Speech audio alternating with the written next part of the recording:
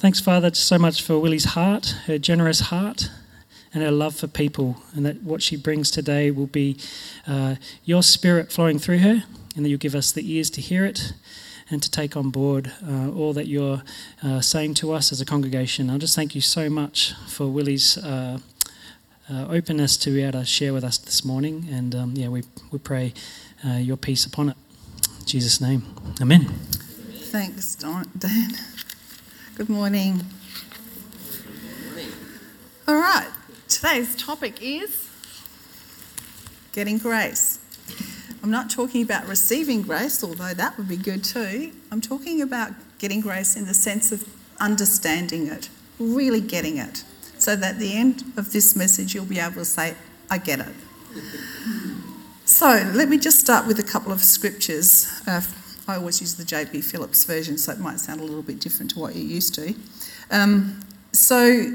For God loved the world so much that he gave his only Son, so that everyone who believes in him is not judged at all.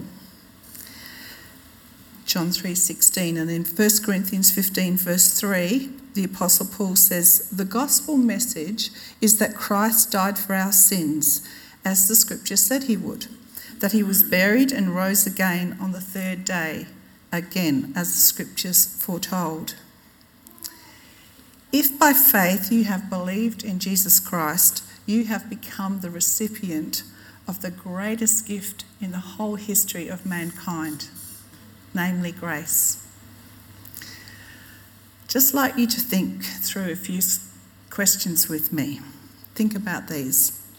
How did God save you? What brought Jesus to the earth? What kept Jesus on the cross as the soldiers hammered the nails into his hands and feet? Why are you forgiven of all your sins? Why are you going to heaven when you die? What empowers you to live for God here on earth?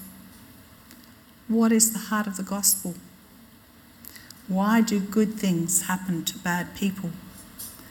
The answer to all of these questions is grace, God's amazing grace. Grace is a hot topic amongst theologians. Some preach radical grace and others accuse the radical grace believers of allowing people to sin. A distinguishing feature of Pentecostalism is radical grace. I'm a radical grace believer. I believe there is nothing I can do to get right with God. All I need to be right with God is to accept by faith that Jesus Christ died for my sin. He bore on the cross the penalty for my sin. I love grace. I finally get grace. Understanding grace has changed my life. Briefly to tell you that I grew up in a cult. And by the time I was 16 years old, I was knocking on people's doors 100 hours a month as what you would call a local missionary. I would have to make sure that I deposited 50 watchtowers and awakes and 3 or 4 books. And then at the end of it might be okay for the month. But I'd always have to go home and say, is this enough to get me into the kingdom of God? Because as a JW, you will never know if you are truly saved until you die and maybe you might get resurrected to paradise. That's a big burden. And getting grace is very hard for a person who's grown up in a cult. So it took me 65 years to finally get it. A long time. It was such an exciting time. I was in Bali and one of my friends is a tattoo artist. I said, Yogi, I need you to do something for me. So, grace in the middle of a cross. And sometimes I hang on to it and I said, I'm holding on to grace, I'm holding on to grace. Because life can get tough. When you truly get grace, when you truly understand grace, you'll never be the same again. A revelation of grace brings with it fresh enthusiasm for Jesus. The more I understood grace, the more I realised that grace is the most important topic in the whole Bible. The understanding of grace is a life changer. For me, it changed my relationship with God. The prophets of the Old Testament, they dreamed of this grace. Jesus revealed this grace. The Apostle Paul preached this grace. And people like Martin Luther rediscovered this grace. And we, God's people, are called to manifest this grace in our world. Let's look for a moment at the opposite of grace, namely the law. In Pakistan, there are markets with birds in various cages, and some people will go to buy the birds just to set them free. And it's believed that if you set a bird free, it's doing a good deed, which erases the bad deed that you've just done. They look for forgiveness from wrongdoing through the ritual of setting birds free. If you go to Nepal, the birthplace of Buddha, there's a famous monkey temple right up the top of Kathmandu.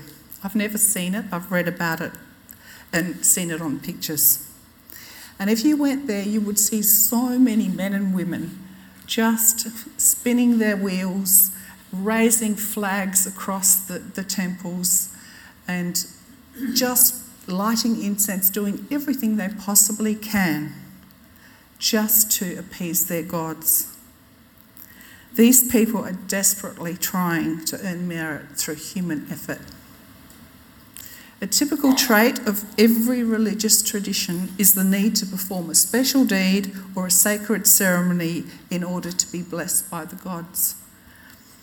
Muslims pray towards Mecca 5 times a day.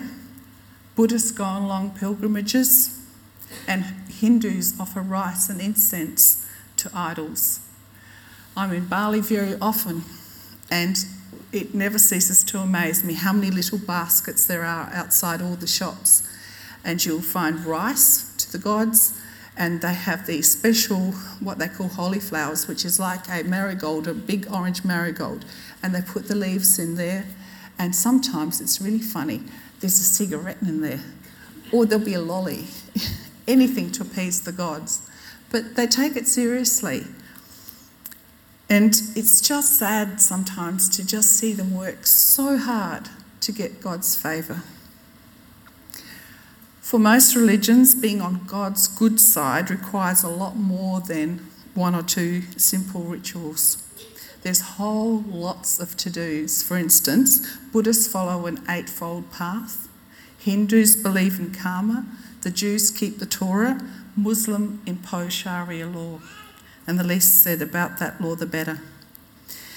Each religion asks its followers to do special deeds and good work in order to keep the gods happy, to avert divine wrath and atone for sin. And through this, religion makes spiritual rituals the key to a successful relationship with God. Spiritual rituals include things like prayer, fasting, penance, giving to the poor, serving in the community, and generally doing good. As a person does all these things, religion promises the reward of divine blessing and favour, and some way, ultimately, a reward of eternal life. All of these actions are good, but none of them are the source of God's blessings. The blessing of God comes through grace, which comes from a personal relationship with Jesus Christ.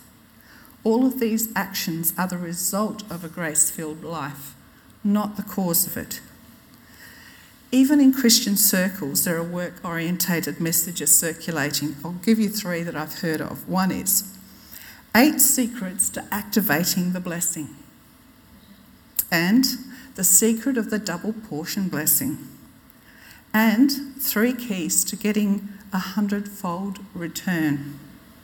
The common theme of these messages is that someone must do something in order to earn favour and blessing from God. The idea is a very religious one, but it has found its way into Christian preaching, teaching, and believing. It's something to be aware of. But if religious effort is not the key to receiving God's blessing, why is it that so many count on religious effort? The answer is simple. Man wants to be right with God. Only a small percentage of people in the world dispute the existence of a God. Most of the world believes in some form of divinity. And where there is a belief in the divinity, there is a sense that that power is somehow affected in their lives.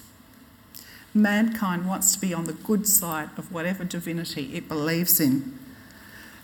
So much so for mankind in general, but what about Christians specifically? Why has our faith sometimes become so religious? Maybe it's because Christians lack a personal revelation of God's grace. They just don't get it. Besides that, in the Old Testament, God chose to reveal himself through a code of laws. The law that is contained in the Hebrew Scriptures is recognised as the Word of God. The law is full of moral teachings, ethical codes, ritualistic requirements and instructions for almost every part of life. In all, there's 445 laws. And part of the law included assurances that if you obeyed, then you would be blessed. Without a focus on grace, it can be so easy to fall back on an old revelation of God in an attempt to be right with him. The problem with this old revelation is that it is outdated and totally fulfilled in Jesus Christ. No man can or will be justified by the works of the law. But in hindsight, the law has done something quite remarkable. I'd just like to read to you from just a small paragraph from a book called The Normal Christian Life. I've stuck it together with sticky tape so I could actually bring it here this morning. I just love this book. He's really a theologian, and I love theologians. He was a Christian missionary, a Chinese missionary. And he says this about the law. It's a bit heavy, but try and concentrate. I think it's great. The law was not given in the expectation that we would keep it. It was given in the full knowledge that we would break it. And when we have broken it so completely as to be convinced of our utter need, then the law has served its purpose. It has been our schoolmaster to bring us to Christ, that in us he may himself fulfill it. When compared to all of the other religions in the world, true Christianity stands unique. The main difference is that other religions offer a system of earning merit through works, while Christianity solely relies on divine grace. Yet true Christianity has not always been easy to find. Over the ages, the Christian religion has imposed just as many rules as any other system of belief. And we can see how this was true in the life of Martin Luther. During the Middle Ages, the view of the church was that grace was a treasure that was managed and dispensed by the church. It was taught that believers did not inherently receive grace. The priest taught that if you gave enough money, you did enough good works, and you prayed enough, you just might get some grace. It was like this.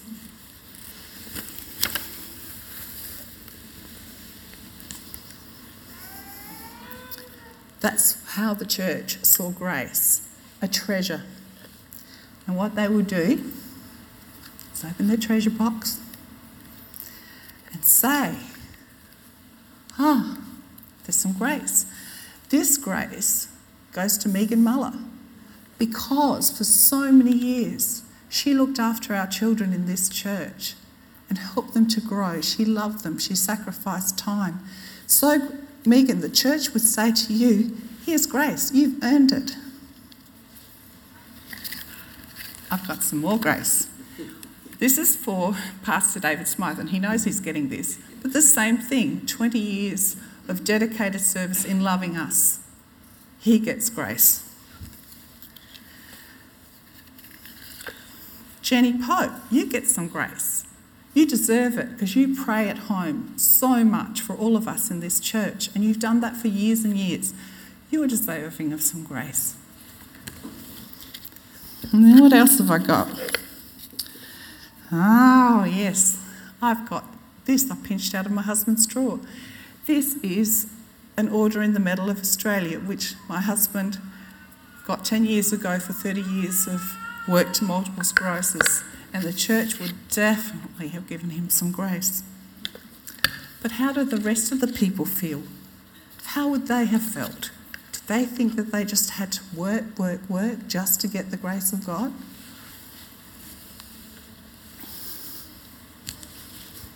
Grace in those times was the result of religious effort and spiritual discipline, and it was into this cultural understanding of grace that Martin Luther was born.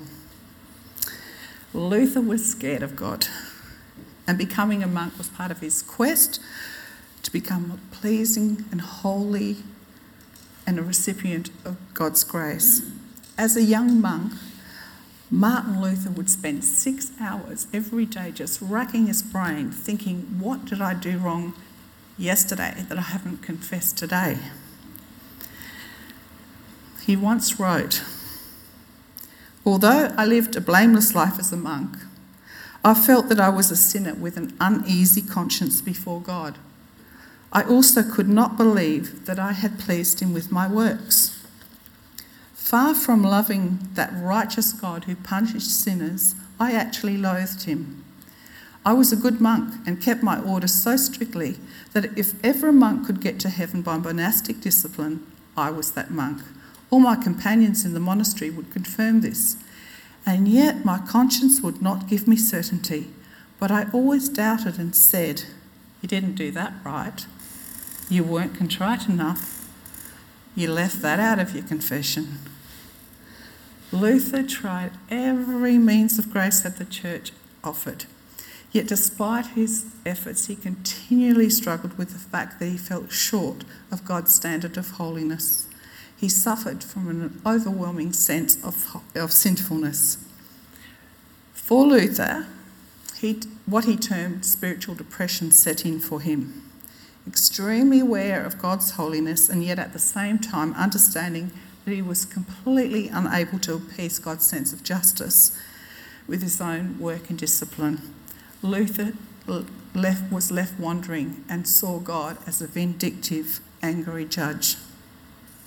One story of how Martin tried to resolve the spiritual depression illustrates how futile the nature is of trying to gain your own salvation. During a visit to Rome, Luther visited many of the great churches, and a lot of those churches have lots and lots of steps. Well, what he would do, he would get down on his knees and spiritually kiss every step until he got to the front door. Such actions arose from his desperate attempt to try and please God. But it was during this time that Luther studied the epistles of Paul, and as he studied Romans and Galatians, he became disturbed by the church's emphasis on keeping religious rules. He read in Romans 3 verse 28, "A man is justified by faith apart from the deeds of the law." And as he continued to read and study, Luther received the revelation that people are saved by faith alone and by grace alone. And because of his new understanding of grace, Luther challenged the status quo, of the religious status quo of the day, and he wrote 95 theses and nailed them to the cathedral door. And one of those things said something like, "The Pope cannot remit sins," and there was another 94. So Luther's new theology was that justification and salvation, that is, the place of being right with God and being saved from the penalties of sin, comes through God's grace, not from one's own works. Grace is a free gift of God. It's not earned. And for Luther, this started a whole new discovery of God, and he found such peace with God, and he was such a blessing to many people that followed after his footsteps. He taught them so much. And like Luther, there's so many people today, past and present, who are hungry for God's grace. People need to hear good, joyful news of salvation, not being given a powerless list of rules. It's so important that we get to understand how amazing God's grace is. If we say to a sinner in the world, okay, you are this, this and that, and you're going there, there and there, how are they ever going to come to God? Because that's giving them the law. And we as Christians can't keep the law, so how much more do we expect them to keep the law? It's only by the grace of God and by his love and sharing the true gospel that we can win these people over. Have you ever been amazed?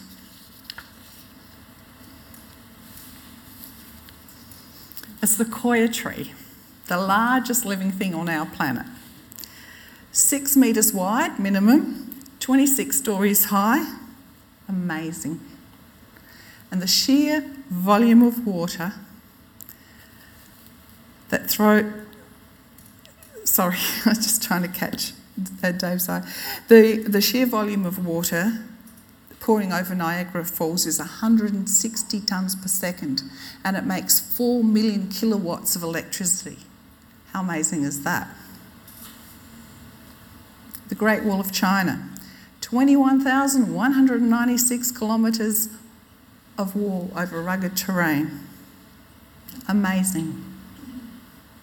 Neil Armstrong stepping onto the moon. Amazing. Roger Bannister running the first 4-minute mile. Amazing. There are many amazing things in this world, but the most amazing thing of all is God's grace. All these other things pale into insignificance when compared to the amazing grace of God. There's a powerful story of the effect of the grace on the life of a man who lived in the 1700s, but you know of him. It's the story of John Newton. John Newton, an infidel and a libertine, as he would call himself, was amongst other things a slave trader. One time, Newton jammed 600 slaves into the bows of his ship. He had them all standing upright for the 2-month journey, chained together. 20% died, 120 lives lost. They were just forced to stand. And then in 1748, Newton went on another trip with another load of slaves from Sierra Leone, just on the west coast of Africa. And when he was not far away from the coast, there was this massive storm that rose up. There was thunder, lightning, huge waves, and the ship was tossed to and fro. And Newton was afraid for his life. Newton cried out to God, "Save this wretched soul." The storm died down and Newton lived to sail another day, but Newton was forever changed. This conversion experience set Newton on a journey that would eventually see him become a clergyman, a preacher and an abolitionist, and he was instrumental in helping William Wilberforce abolish the slave trade in England. Newton's real-life encounter with God inspired him to write the words of the famous hymn, Amazing Grace. Amazing grace, how sweet the sound that saved a wretch like me. I once was lost, but now I'm found. Was blind, but now I see. Newton was spiritually blind, but the grace of God touched his life and made him see. But what's so amazing about grace?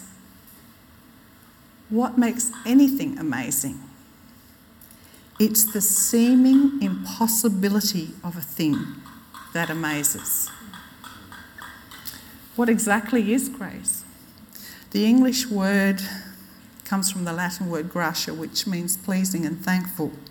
But the Greek word for grace used throughout the New Testament is a word called charis, C-H-R-I-S. And the picture this word provides is that of a ruler who, having conquered a rebellious people, allows them to live despite their opposition.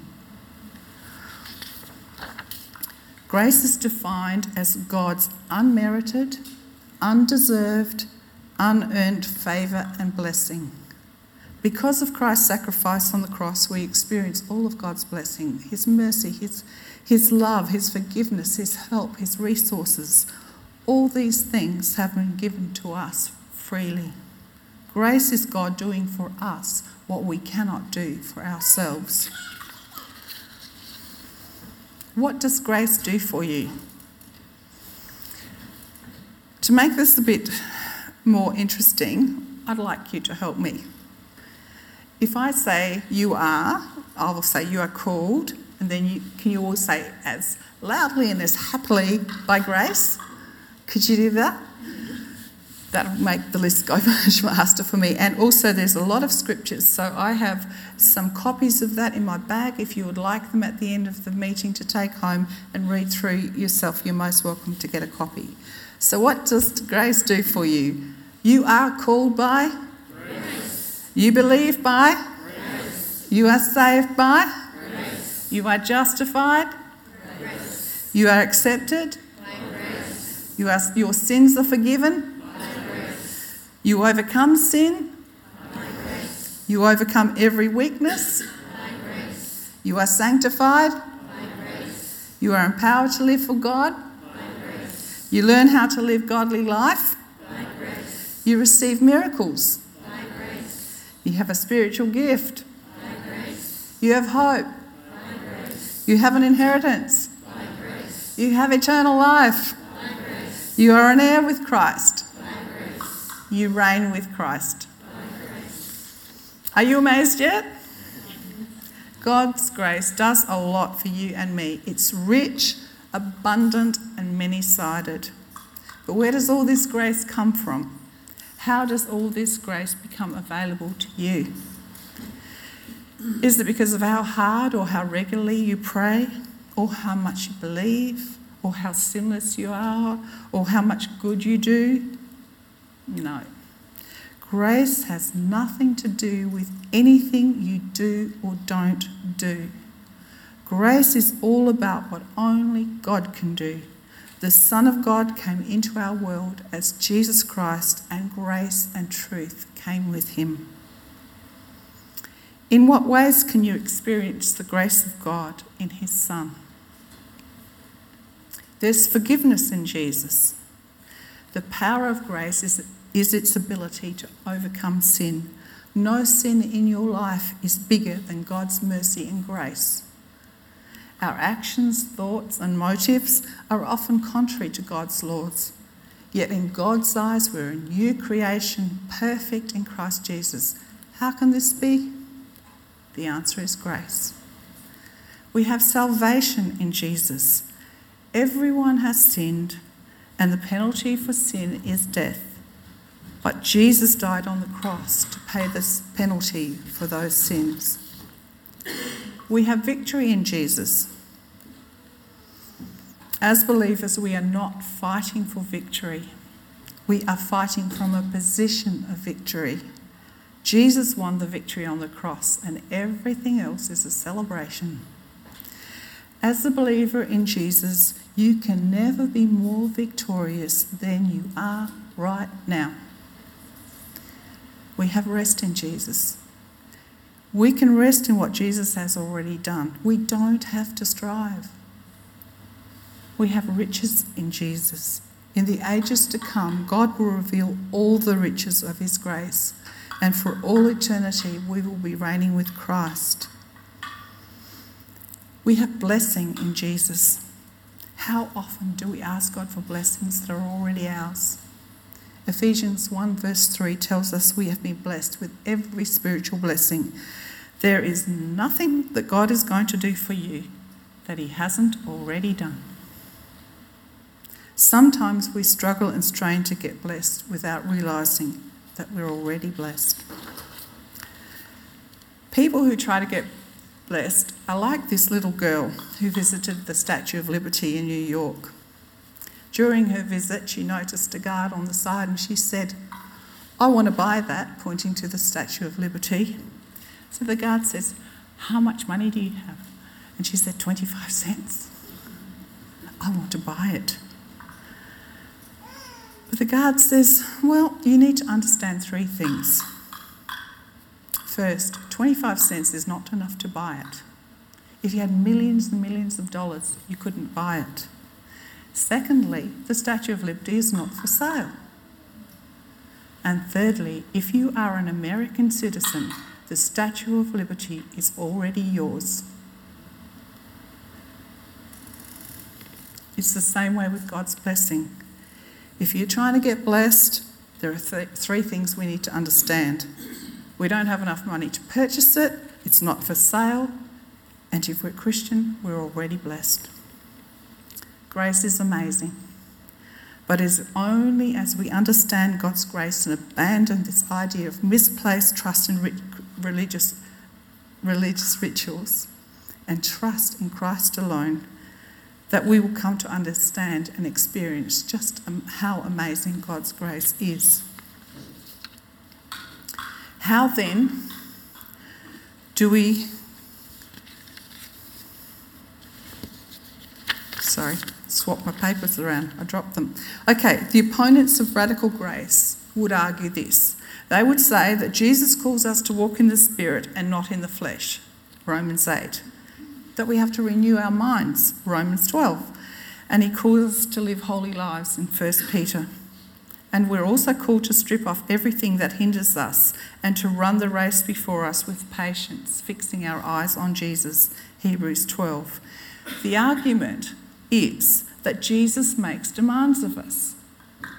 The answer is yes, he does. But here's the important thing. The demands Jesus makes is the very demands he himself fulfills in us. Let me say that again.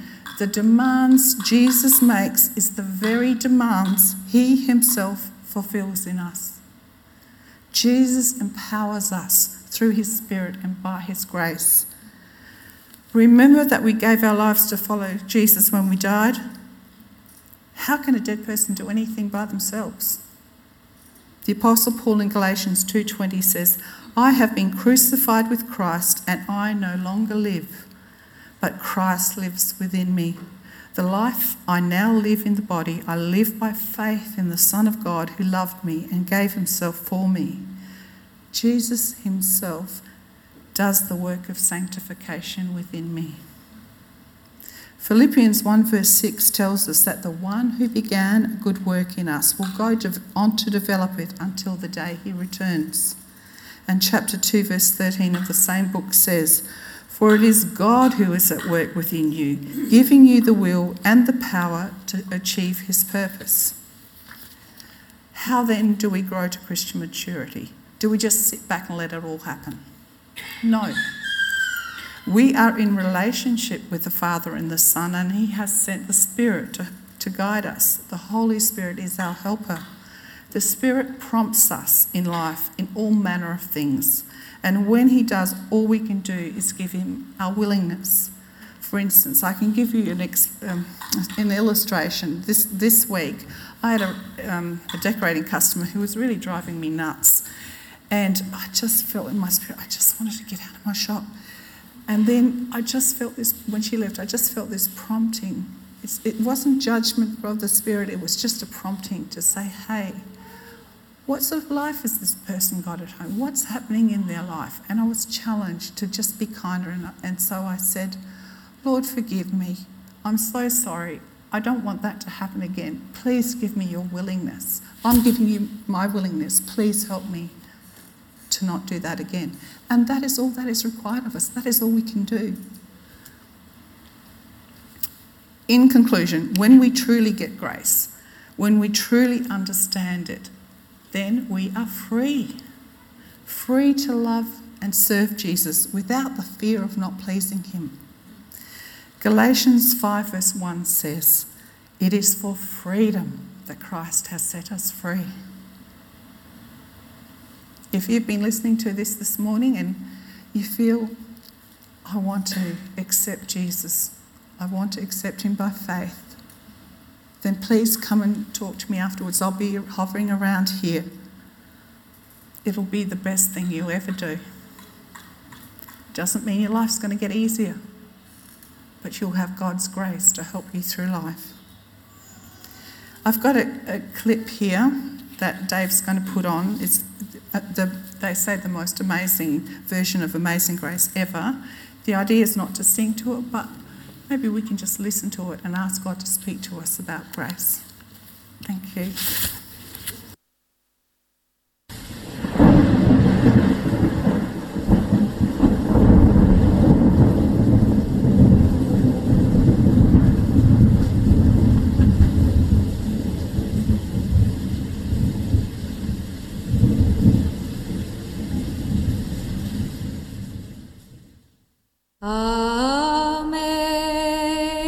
Amazing grace, how sweet the sound that saved a wretch like me.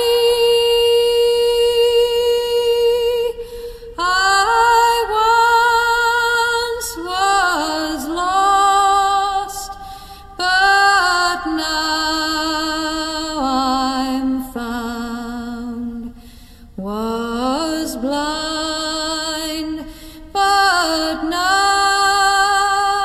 I see. 'Twas grace that taught my heart to fear, and grace my fears relieved.